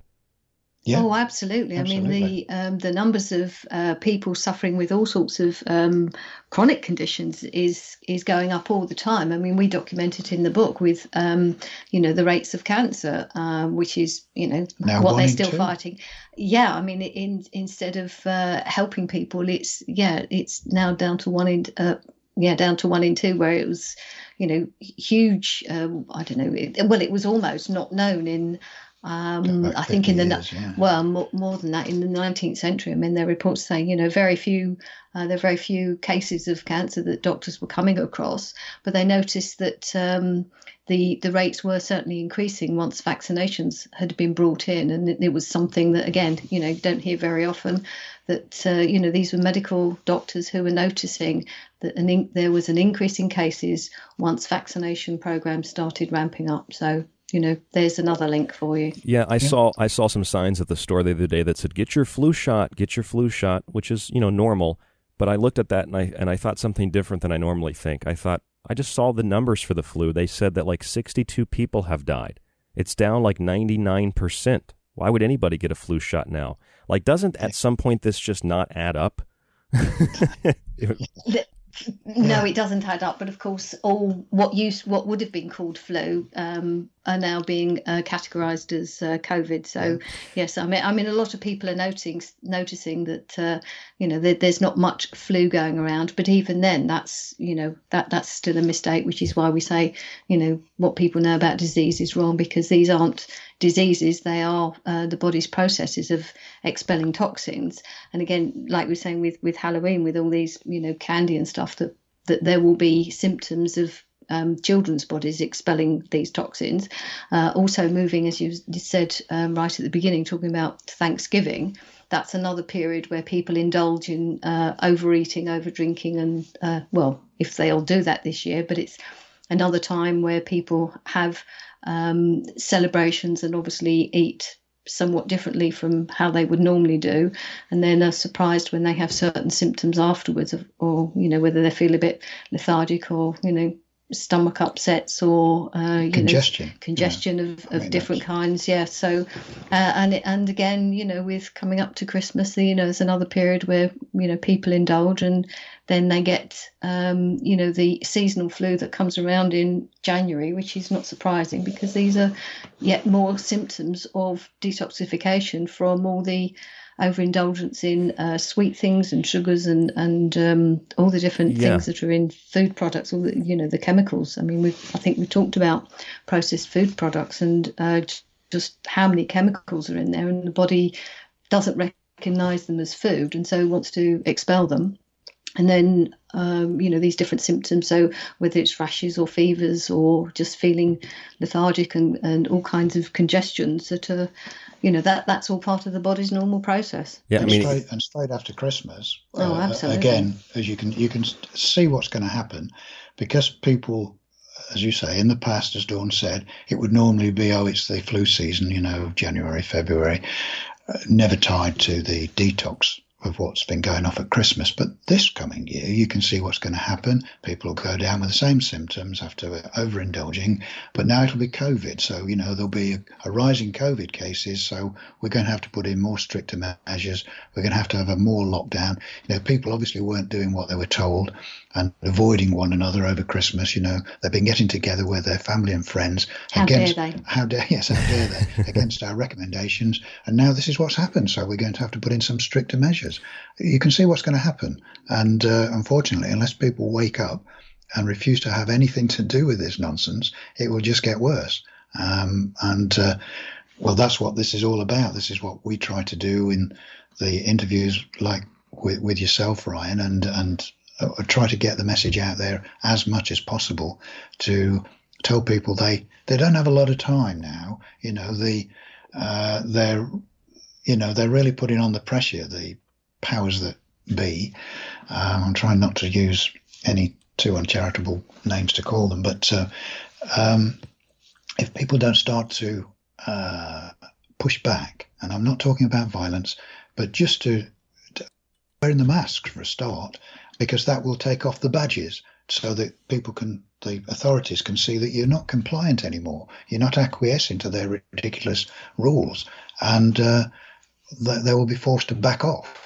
People to your government to start to show some sense, as we've seen many small businesses are going out of business, little restaurants and cafeterias and bars, and they're appealing to the government to sort of relax the restrictions and think the government's going to do something about it. Well, they're not, because that's the intention.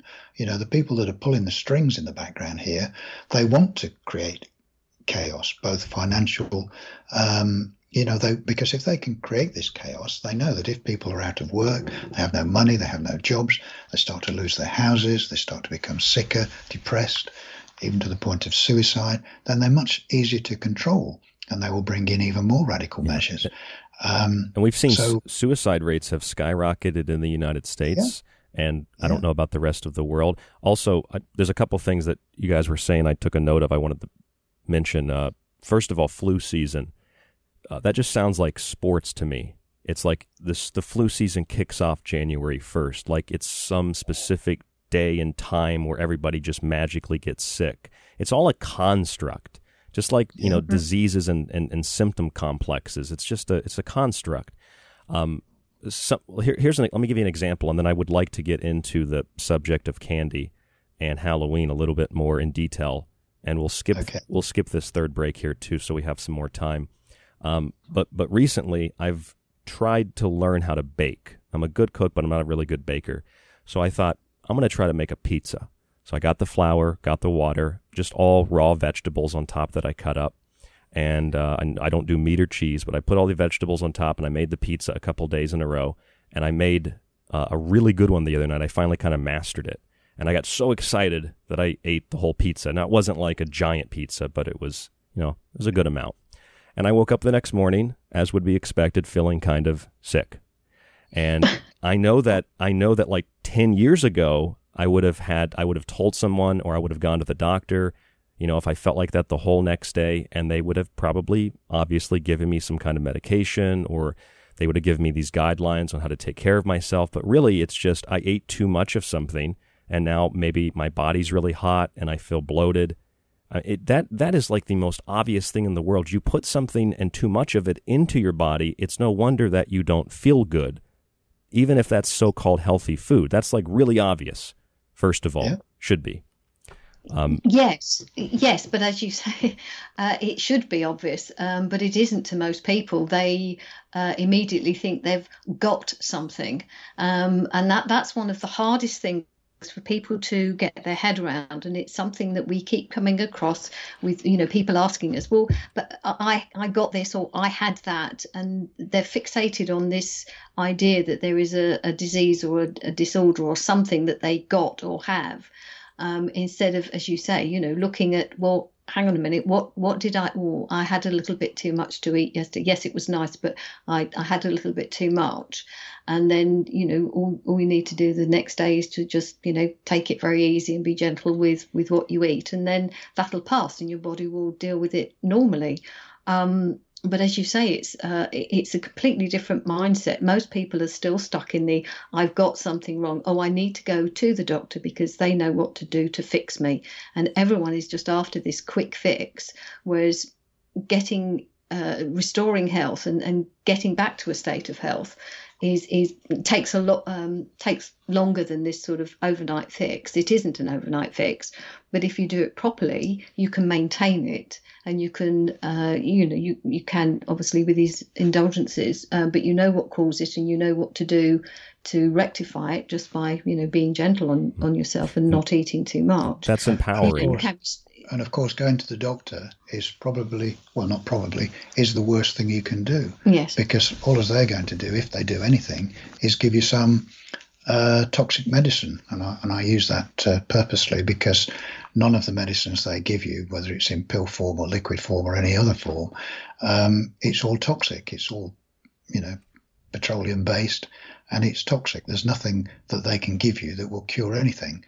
It may ameliorate the symptoms temporarily, but it won't cure anything, and you'll have other side effects from it too. So it's, as we unfortunately have come to the conclusion in our book by looking at the evidence, doctors do not understand the human body, and hence why we've got the quote from Voltaire on the back of the book. So it's the doctor is the worst person to go to. There's much more informed places to go to, and people do need to be very careful about, as we say, what they put in and on their body, and hence we explain the 4 reasons why people get ill, and none of them are anything to do with germs, because germs, so-called germs, bacteria or viruses, they are not the things that make people ill, which we, as you said right at the beginning, we spent nearly 800 pages in our book explaining that to people. So we do hope they take notice and educate themselves so that they don't fall into these traps, and they realise where, if they do get ill, where it's coming from and what to do about it. Where can listeners get a copy of the book, Don Lester, David Parker, What Really Makes You Ill? Well, the easiest place is, any online bookstore. If you type it into your browser of choice for online bookstores, surprised me, there's many of them that you can buy it. Obviously from Amazon, everything ends up in Amazon, so you can buy it from Amazon anywhere in the world. You can find out more about the book if you go to our website, which is whatreallymakesyouill.com. There's quite a lot of information on there, and various videos and podcasts that we've done, and documents that we've put up there so that people can see. But but it's all in the book. You can buy it as a Kindle version if people don't want to buy the paperback, because it is quite a tome. And the Kindle version's about $10, so it's not expensive if you want to go for that. It's got all the same information in it. And we hope people will take note of it and get themselves educated. They'll take back control of their health and have a better life for it. And it will help them to see through the lies and corruption that's being perpetrated on the whole of humanity at the moment with this fake virus. So, yeah, that's my recommendation. Ultimately, it's self-responsibility, self-reliance, and it's I think it boils down to when you are able to do that and you work through a process of realizing what that is, ultimately it saves you money and it saves you a lot of stress because you don't have to worry about catching a virus per se. You just worry about yourself and how you take care of yourself and the environment that you're in and try to limit the toxins that you're exposed to or what goes into your body.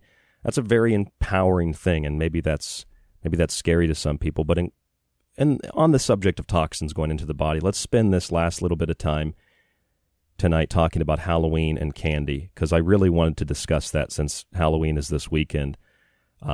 Sure. I mean, when I was a kid, I would eat everything, and I was very, very sick. And all the things that I was sick with have gone away over the years because I've switched, not intentionally, but over the years it's developed into basically what is a plant-based diet, a whole foods plant-based diet. And all my issues, for the most part, have gone away, except stress and anxiety, which causes some other issues sometimes with the skin or with the heart. And I know that it's anxiety. I know that it's stress. So that was very empowering for me to realize that. But let's go back to Halloween candy. What would you guys like to talk about? I'd like to mention, because it's attached to it, I'd like to talk about dentistry, which might sound a little strange, but it is actually all connected with the toxic intake of Halloween, because one of the other side effects of eating this high sugar content candy is rotting children's teeth in particular. Now, I know that the sort of mainstream will say it's all to do with bacteria while people get cavities, but it's not. It's to do with what they eat, and particularly sugar is very bad for ruining teeth. But what then happens, you're into another process then. As children then go to have their teeth treated by the dentist, they will want to put in amalgam fillings. Amalgam fillings, for people that are not sure, they're very extremely toxic. They have toxic metals, a mix of toxic metals in them, which will be mercury, zinc, copper, tin, and silver. Now, yes, mercury is in there. Now, you would think, and I have asked dentists about this, and they get very angry when you question them about it, as to why they ever thought it was a good idea to put mercury, one of the most toxic substances on Earth, why they ever thought it was a good idea to put it in people's mouths. And some think that it's a good excuse to say, well, it used to be lead, and think, well, that's okay then. So you stop putting lead in people's mouths and you put mercury in instead. But yeah, they really believe this, and they really believe that in that mix of mercury, zinc, copper, tin, and silver, that somehow that binds it all together, and none of those toxic metals are going to get into your bloodstream in any way. And yet it's been proved, particularly with mercury, that the vapors from it, every time you eat or drink anything, is getting into your system. And, of course, leads to all sorts of neurological problems, which could be some of the things that children then get treated for, ADHD I'm thinking of again.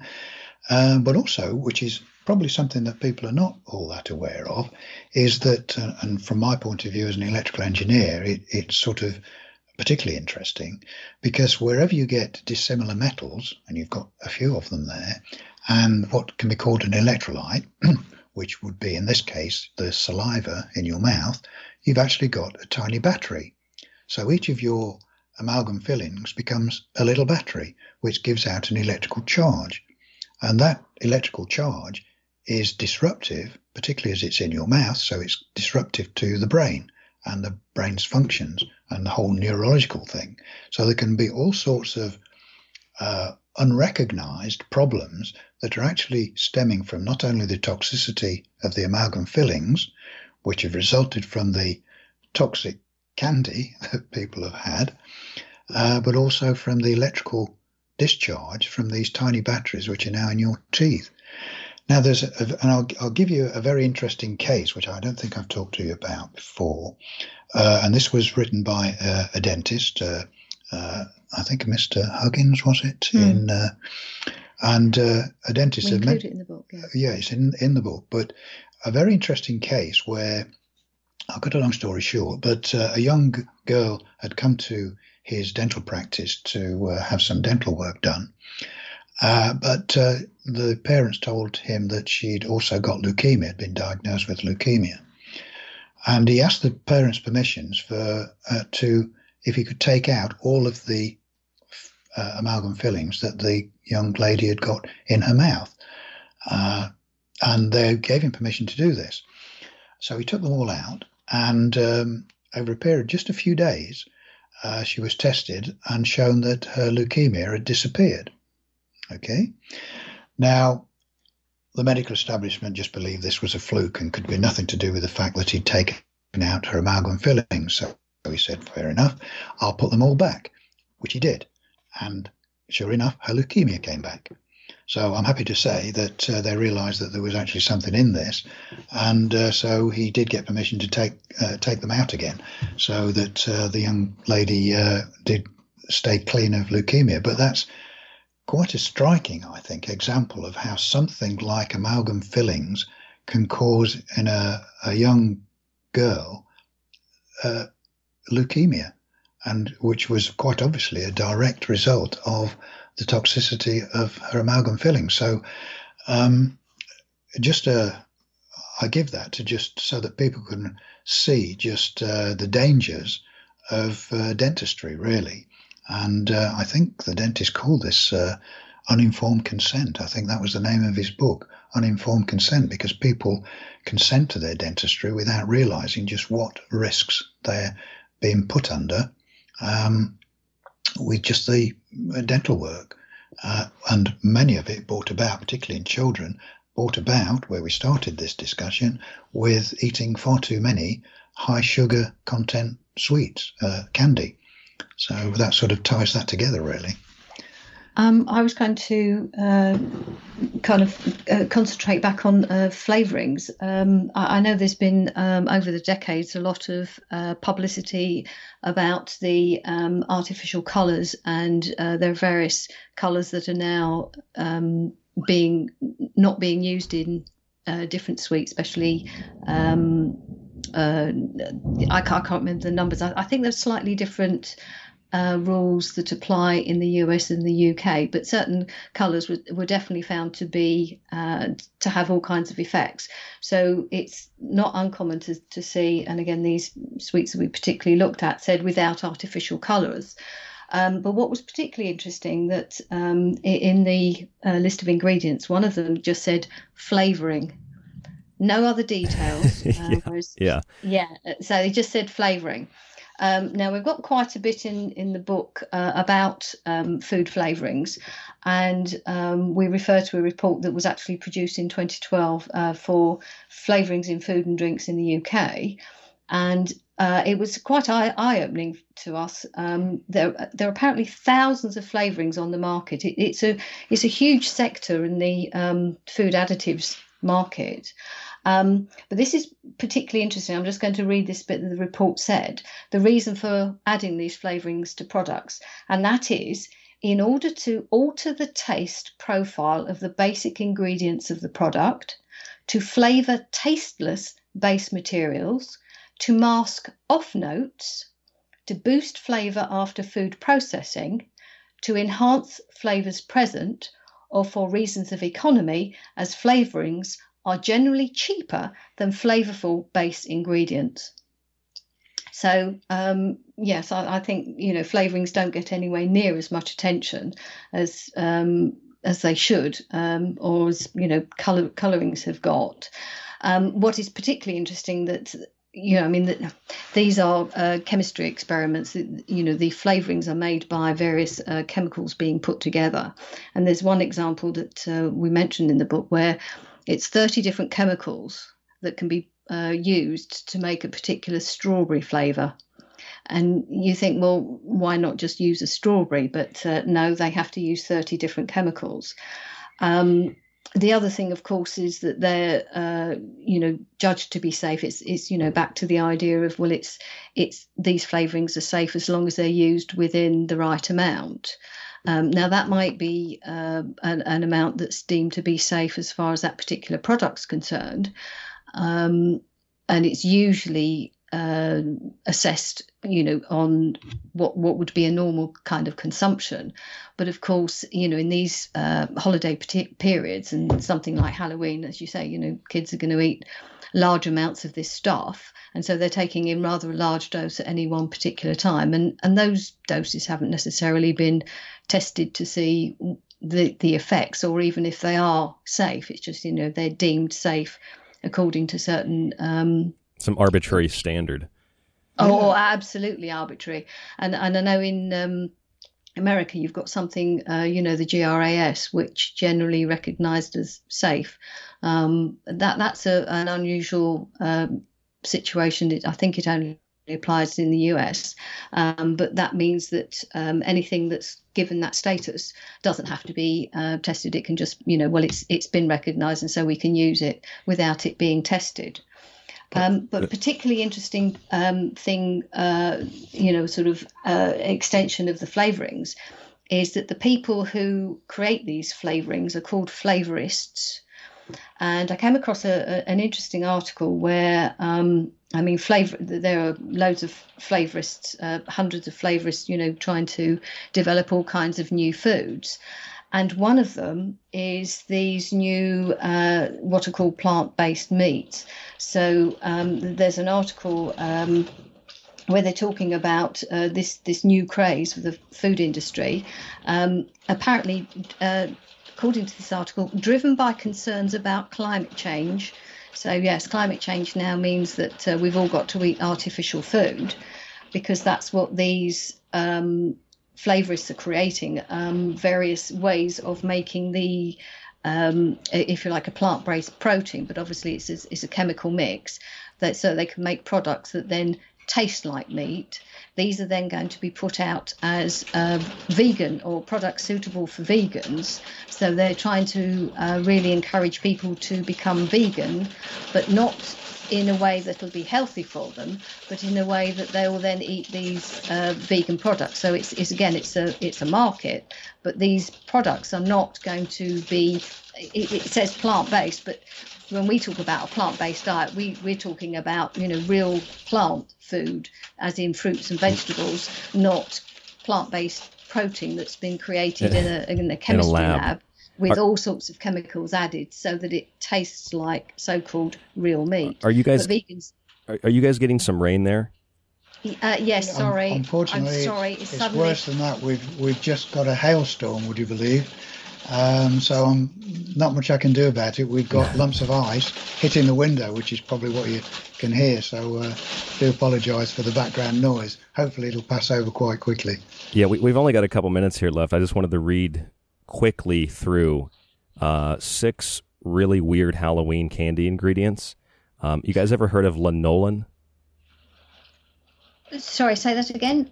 Lanolin, Lanolin, lanolin. Oh yes. Yes, we pronounce lanolin. Sorry, lanolin. Oh, okay, no, that's fine.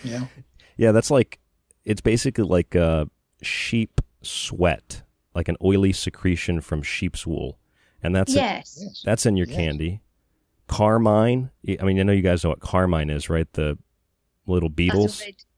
Yes, that's a red colouring, isn't it? But it's from beetles, yeah. Yep, and then there's, this one's hard to pronounce, tertiary butyl hydroquinone, TBHQ, which is derived from butane, and that's in a lot of drinks and candy. TBHQ. Yeah. Oh, no, not seen that one. Wow, from butane. Yep, it's a petroleum derived from butane, so the petroleum industry is in on this. And you find this... You find this in drinks, you find it in candy, packaged. It's all over the place, at least in the States. There's obviously gelatin, which we talked about that earlier. Yes. And then one of my favorites, castoreum, which I didn't know this, but it can also be beaver urine. Oh, lovely. Really? Yeah, I just learned that. Yeah, that's worse, doesn't it? Wow. As if aspartame wasn't toxic enough. They've got all these other things. It's really a wonder that the majority of people don't spend most of their time hospitalised. It really is. I'm surprised that children survive past the age of 10, really, with the stuff that's being thrown at them. I think that all the time. And then some of these things are just like shellac. You think of shellac, you might think of like some chemical that you put on wood or something to finish a table. Yeah. It comes from a bug that's native to Thailand, and that is it. They see, this is the thing. This is a great example. Shellac is a secretion from a bug, but when you look at candy, it's labeled as confectioner's glaze. That's the term that they use. Yeah. That is so incredibly deceptive, funny, but also really depressing and sick. Yes, because they've got the glazing agents on the sweets we looked at. One of them was beeswax. So, of course, that wouldn't be something that anyone who's vegan would want to eat. And then there's another one, and I'm not sure how to pronounce it. It's carnauba wax. Yeah, that's a very popular one. Yes. Okay. And but I mean that's not. I mean that's just used, as you say, for glazing. So that's just to make sure it melts in your, like it says, melts in your mouth, not in your hand. So these are sort of like gummy sweets. So, but dreadful things for your teeth, and obviously that goes back to how these things spoil teeth, ruin health, but it's a treat, of course. You have to remember it's a treat. The words "killing with kindness" come to mind, don't they? It's you can see how the conveyor belt system works. Of feeding the people toxic waste, which makes them ill. So you give them medications, which is more toxic waste. And if that weren't enough, you ruin their teeth because of it, and they go along and have some more toxic waste put in their mouths, and are back to the doctors to get some more toxic waste in the form of medicine to try and correct the damage that's been done. It's, as I say, it's a vicious cycle. It is a vicious cycle. It's a good business model for the pharmaceutical stroke petrochemical companies, and hence they're so intent on trying to protect it, against the likes of us that come along and say, hold on guys, what you're doing is totally wrong and you're poisoning everyone. So obviously that's why they don't take very kindly to it. So some people are worried about catching a disease, a virus, bacteria, some kind of infection.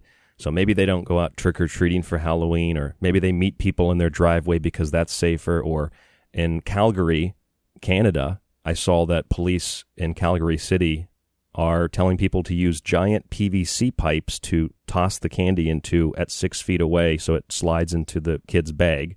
So we're worried about all this stuff because of a virus that has not been isolated and proven to exist officially. And yet we can turn over any of these candy bars or any of these bags of candy and see highly toxic ingredients that don't even necessarily hide behind a label. They'll just tell you, this is butane, this is lighter fluid.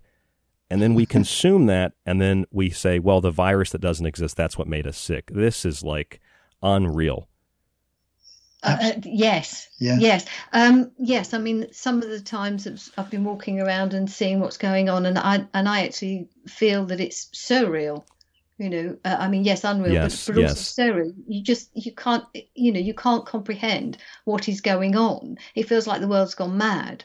But it's got to come to an end, and there are certainly people out there who are doing as well as us sort of putting the information out. There are various people doing all sorts of other projects and legal cases. We do have some legal cases going off at the moment, and we're talking to a guy who I think sounds the most like he's likely to be most successful, because the legal team that he's got working with him are attacking the members of the government personally, rather than trying to take out, as some others have done, sort of indictments against the government as a whole, so they can hide behind it, the government is.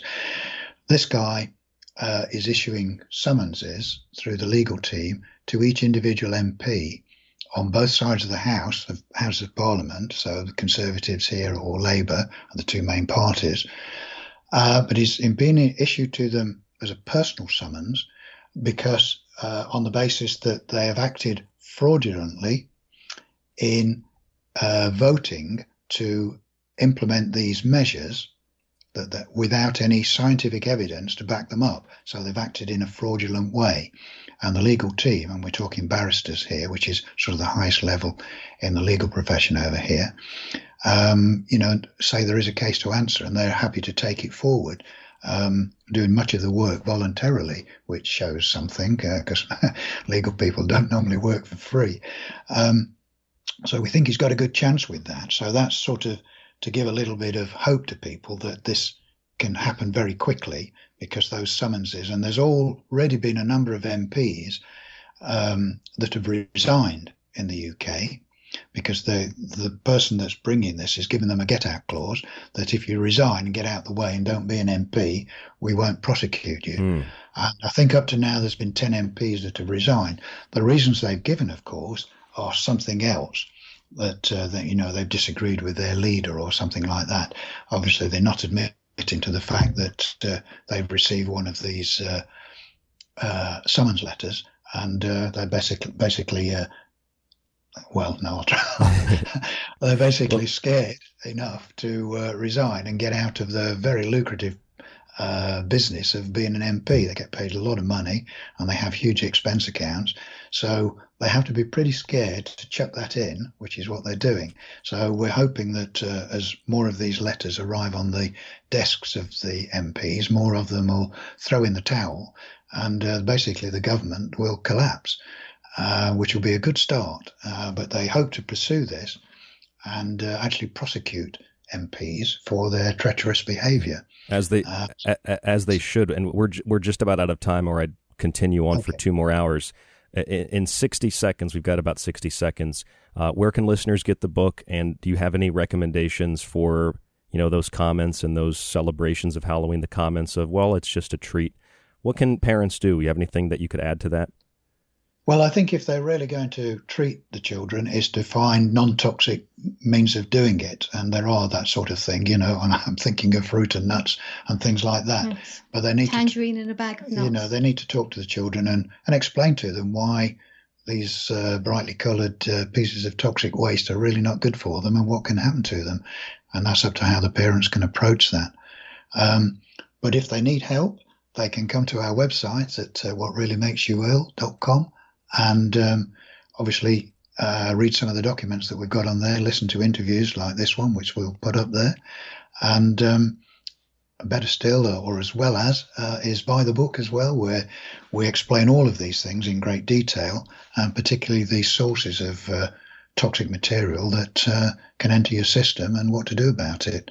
And to tell you actually what really makes you ill, and how you can avoid it and take back control of your own health. So well worth a look, I would say. What Really Makes You Ill, that's the book, Don Lester, David Parker. And we're just about out of time. I'll bring the music up here, but Don, do you have any last comments? No, I think that was all fairly well covered by David. Mainly the book is available on most Amazon or other online bookstores. All right. Well, thank you both for coming on the show tonight. I really appreciate it. It's always a fun conversation. Yes, we've enjoyed it too. Yeah, thank you, Ryan. All right, Don Lester, David Parker, What Really Makes You Ill, that's the website, that's the book, Why Everything You Thought You Knew About Disease is Wrong.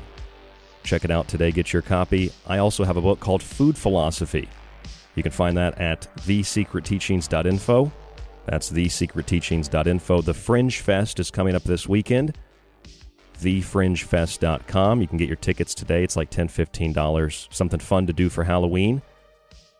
And you get a 15% discount with my name, Ryan, R-Y-A-N. And if you're listening to this in a year from now, way after Fringe Fest, you can still go back and watch that conference. And you can always go back into our archive and listen to all the old shows with great guests like Don and David, Karen Dahlman, Harold Kautz, and so many others. You can subscribe on the website at thesecretteachings.info. Stay safe, stay informed, stay healthy, and we'll talk to you on the next broadcast.